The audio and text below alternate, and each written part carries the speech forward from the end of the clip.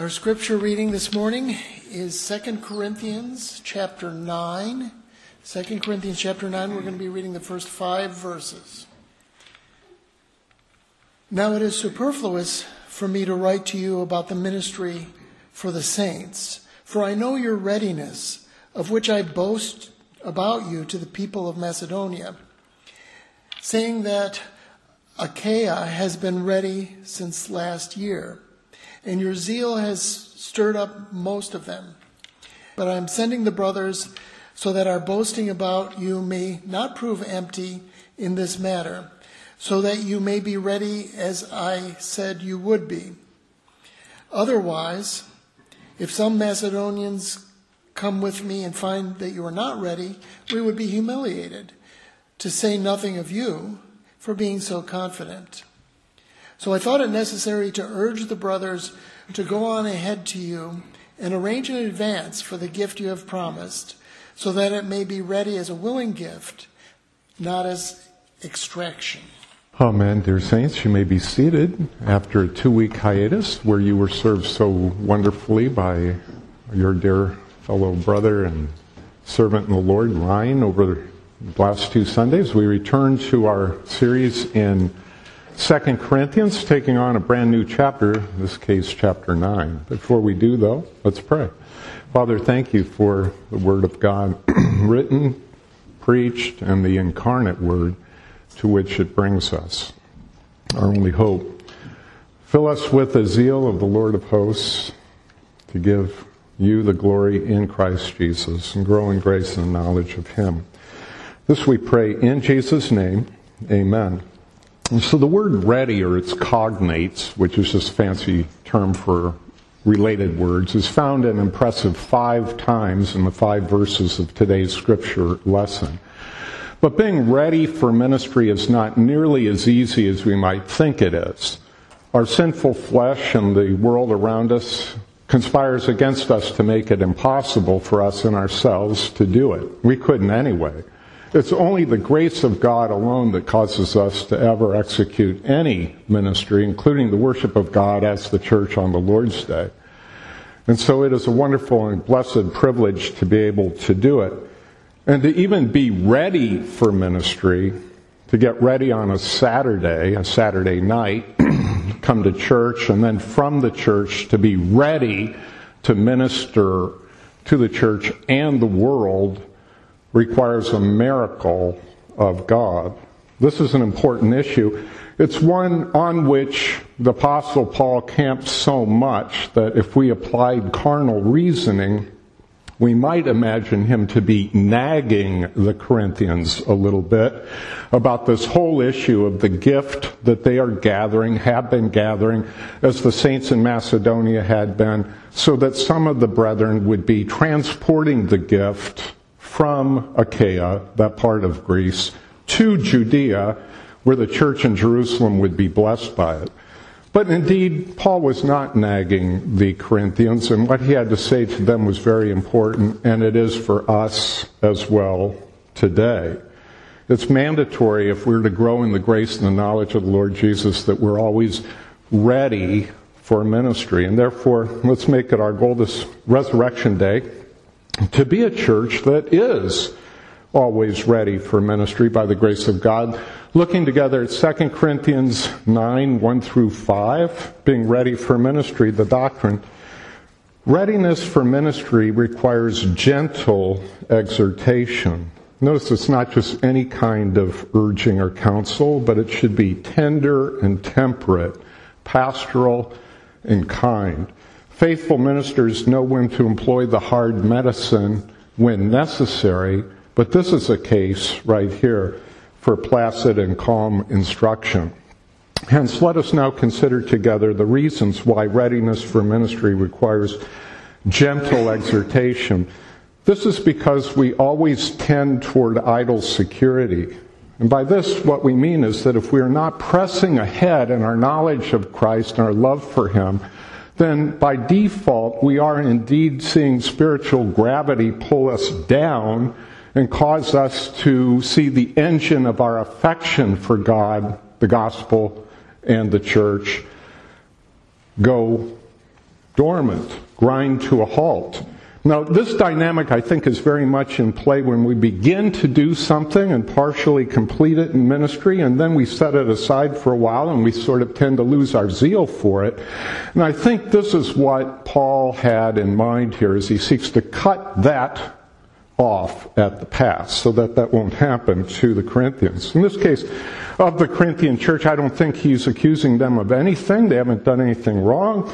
In fact, they've been on the right path. It's just that the apostle did not want them to fall asleep at the wheel regarding their attentiveness to their prior commitments.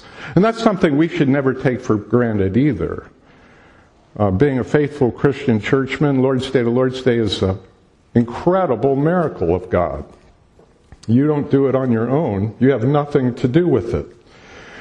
Now, lately, I've been teaching you the concept of going as low as we can in humility, in repentance, and seeing ourselves crucified with Christ, Galatians 2:20, putting to death the deeds of the flesh, all our sin, going as low as we can, and then from that position in Christ, taking up the sword of the Spirit and the shield of faith, and assaulting together as the army of God and as individual saints all the enemies of our souls, the sins we committed and that we confessed, the enemies of the gospel.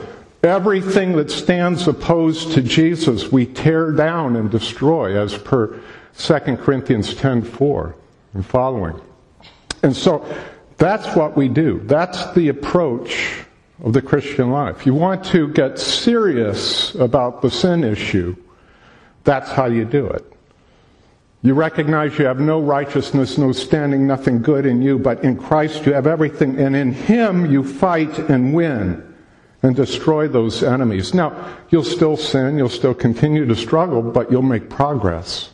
Be putting to death the deeds of the flesh and all that rises up against Jesus. It's a good principle because unless we are on the move, we inevitably become inert and unproductive and then dry up and show ourselves not to be elect unto glory. Readiness for ministry requires gentle exhortation. This is because we always tend toward idle security, which must be enlivened by gracious reminders.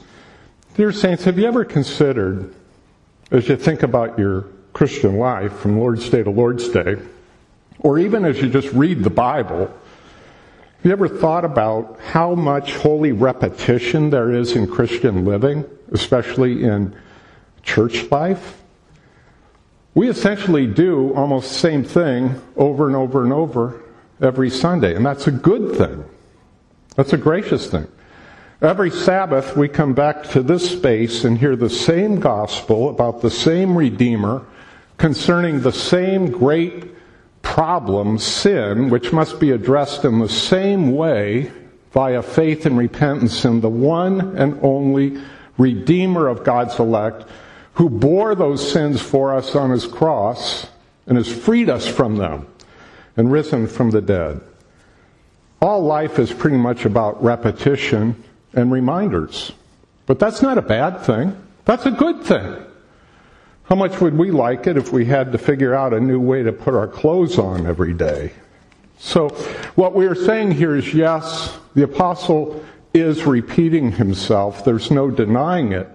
But that's a good thing. It was good for the Corinthians and it's good for us. Remember, every Sunday is a commemoration of the greatest events in divine and human history. The death, yes, but the resurrection of Jesus Christ from the dead. Sunday, the new Sabbath day in the new world of Christ Jesus, in the new kingdom that He is, of which He is the King. Indeed, because we are totally, completely, utterly, and absolutely devoid of any strength, any ability, any capacity to do anything of any spiritual good. Paul reminds us of the great resource we have in 2 Timothy 2:1, quoting, "Be strengthened in the grace that is in Christ Jesus." That's where your strength is. Let's do the exegesis of these 5 verses and consider together the loving principles for being ready for ministry. Verses 1 through 5, chapter 9 of 2 Corinthians. The church's ministry of the gospel is the most loving enterprise in the entire universe of God's creation.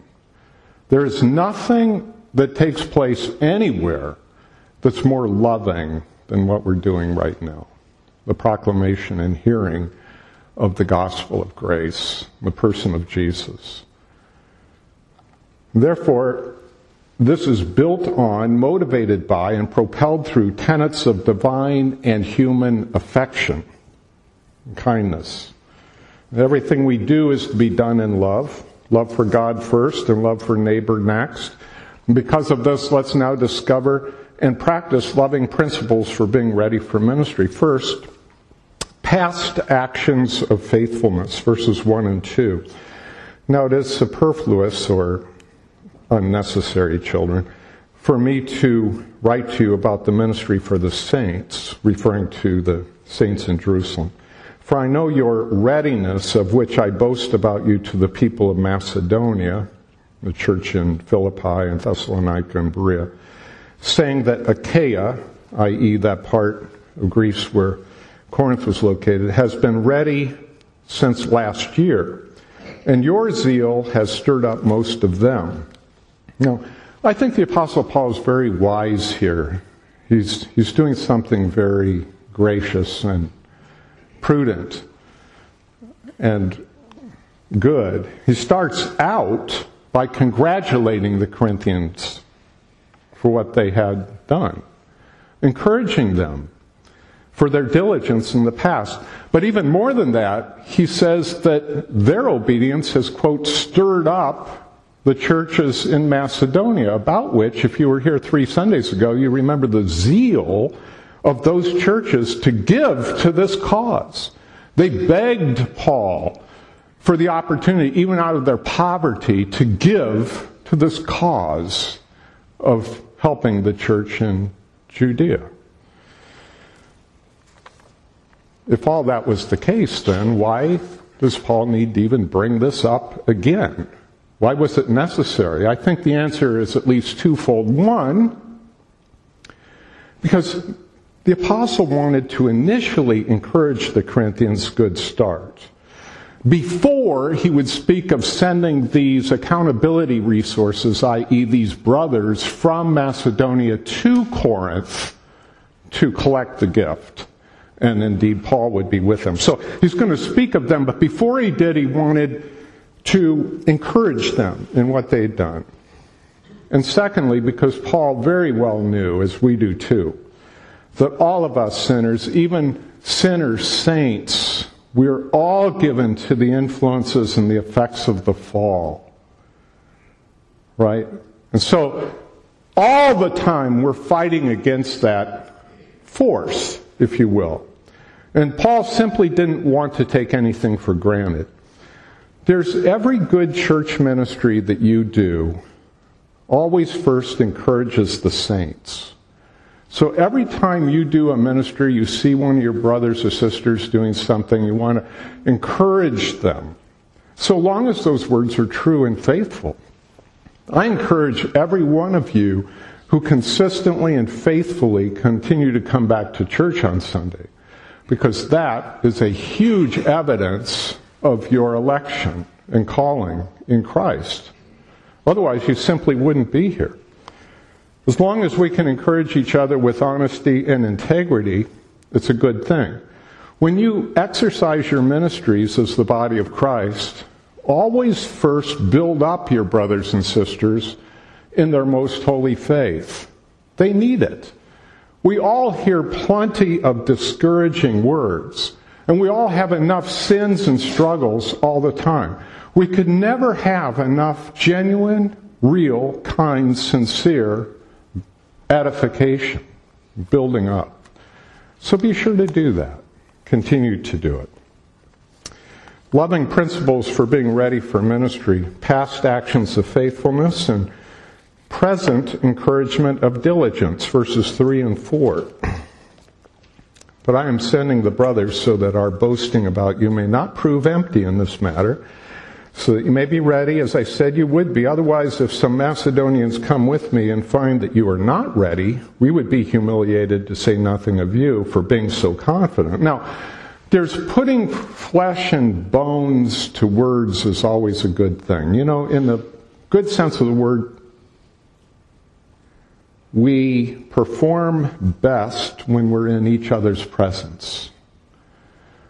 Now, as we grow in Christ, we are faithful whether any other human being sees us or not. We have our prayer time whether anybody knows it or not.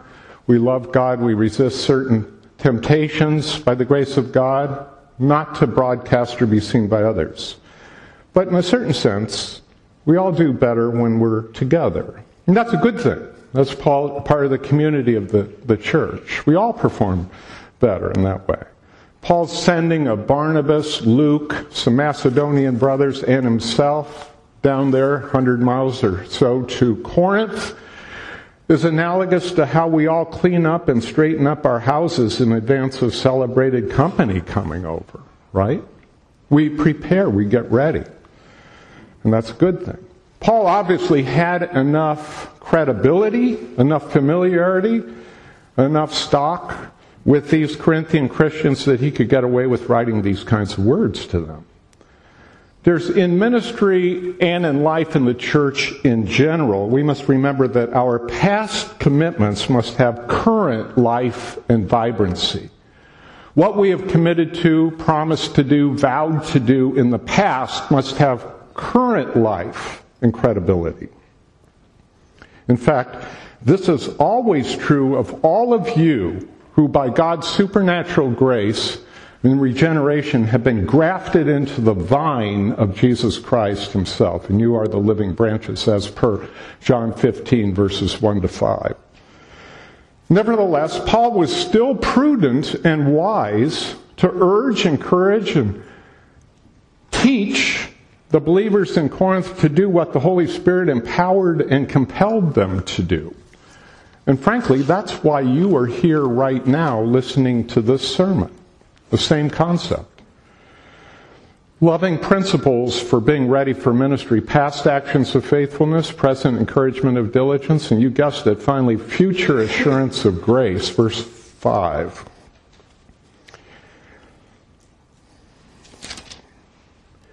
So I thought it necessary to urge the brothers to go on ahead to you and arrange in advance for the gift you had promised, so that it may be ready as a willing gift, not as an exaction.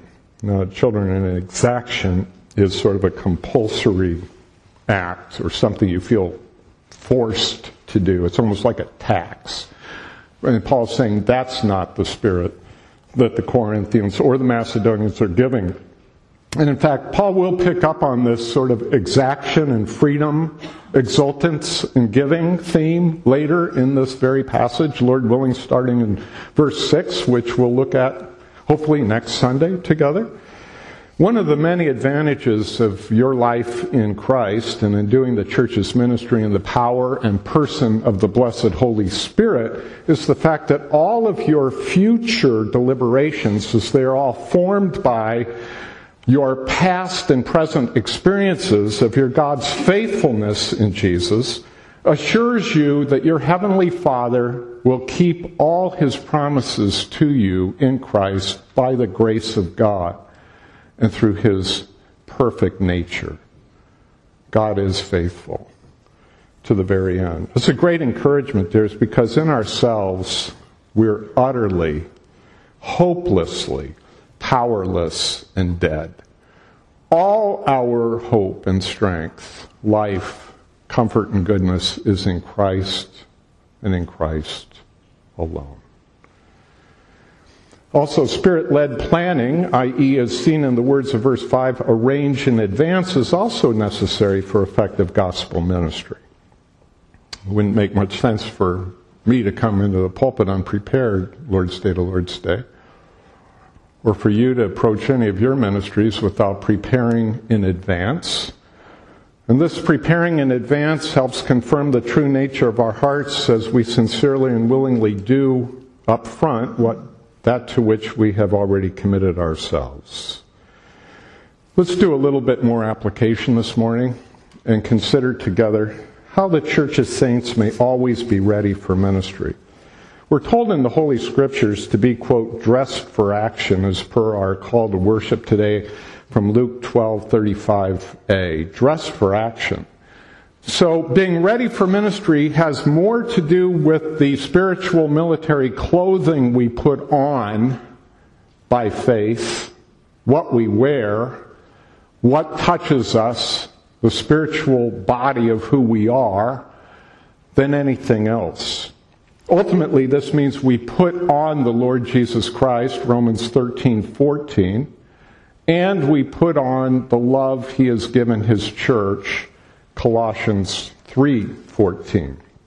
So as good soldiers of Christ, then let us now better comprehend how the church's saints may always be ready for ministry. First, by reckoning ourselves to be dead to everything at variance with Christ.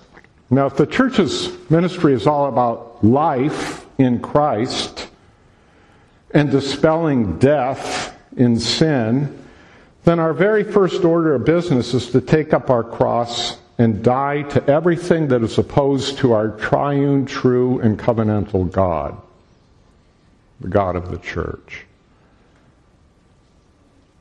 Take up our cross and die to it.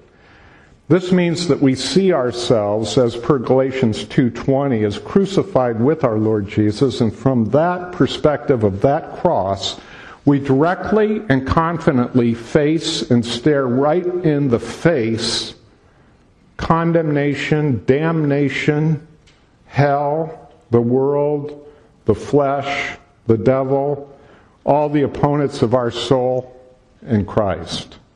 We stare them down, we defeat them. From that point of repentance, where the blood of Christ fills every nook and cranny of our souls, where we repent, where we go as low as we can in Jesus, and see that glorious healing balm of Christ healing us and soothing us and comforting us, blessing us, forgiving us, atoning for us.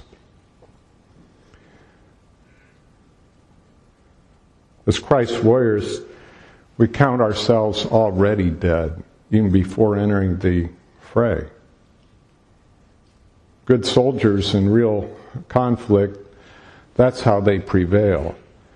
They don't go into it tentatively or hoping they're going to survive. They count themselves already gone. Then throw themselves into it and fight with all their might and defeat their foes by the grace of God. This, my dears, is a key to the happy and fulfilled Christian life. And that life is the person of Jesus Himself. Only as we do this will we ever be able to understand or live the life of the kingdom of God, about which our friend Ryan preached last Sunday. The very commission of the church of the Lord Jesus Christ. As we die to sin and face the truth, Christ Himself, we apply this powerful, cleansing, healing blood of that Savior to the deepest parts of our souls. We experience incredible growth in grace, victory.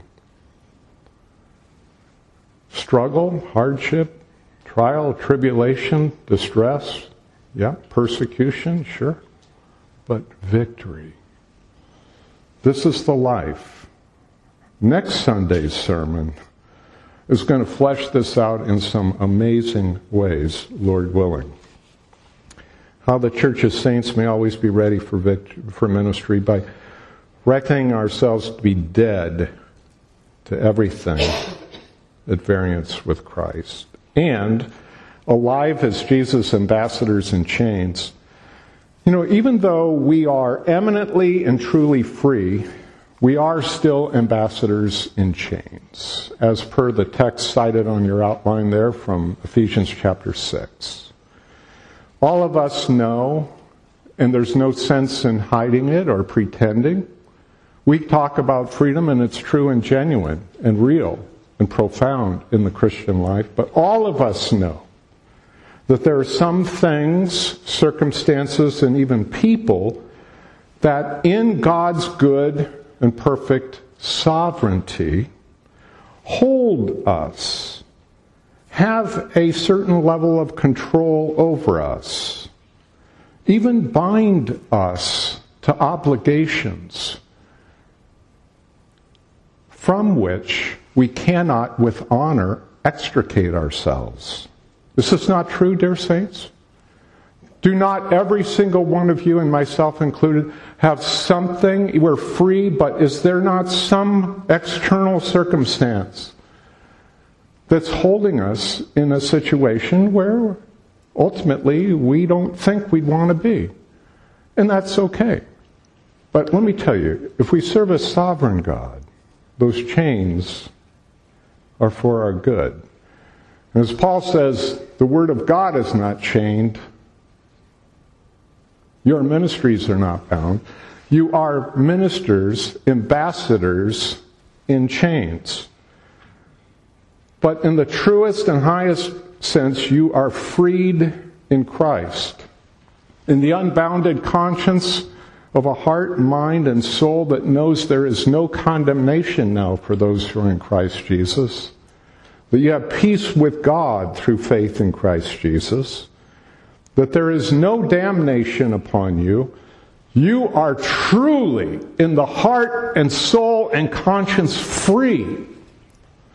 Despite all the other things, the little things that we have to put up with for a few days, months, years, decades. Nothing in the whole perspective of what life is about. How may we always avail ourselves of this stupendous, audacious, mind-boggling, astounding, incredible blessing of being that liberated in Christ, that unbounded, yet as those ambassadors in chains? Through our living and continuing faith in Jesus, which will continue in the lives of all the elect who are regenerate, faithful in the church, which many of you have shown that evidence. When we grow to more fully understand what Jesus' blood did for us and what his resurrection has procured for us, dears, we will be filled with unspeakable joy, grace, and glory. Beloved of the Lord, being ready for ministry means being prepped for action. Truly, there's no higher calling than to be ready for ministry. Let's pray together. Father, thank you for that. There is no higher calling. It's a glorious, joyful calling. We thank you for the glory of Jesus calling us to be his ministers, his ambassadors, his brothers and sisters, his body, his church. Thank you that you have ushered us into the very heart of God himself, the Father, Son, and Holy Spirit. We bless you in Jesus' name. Amen.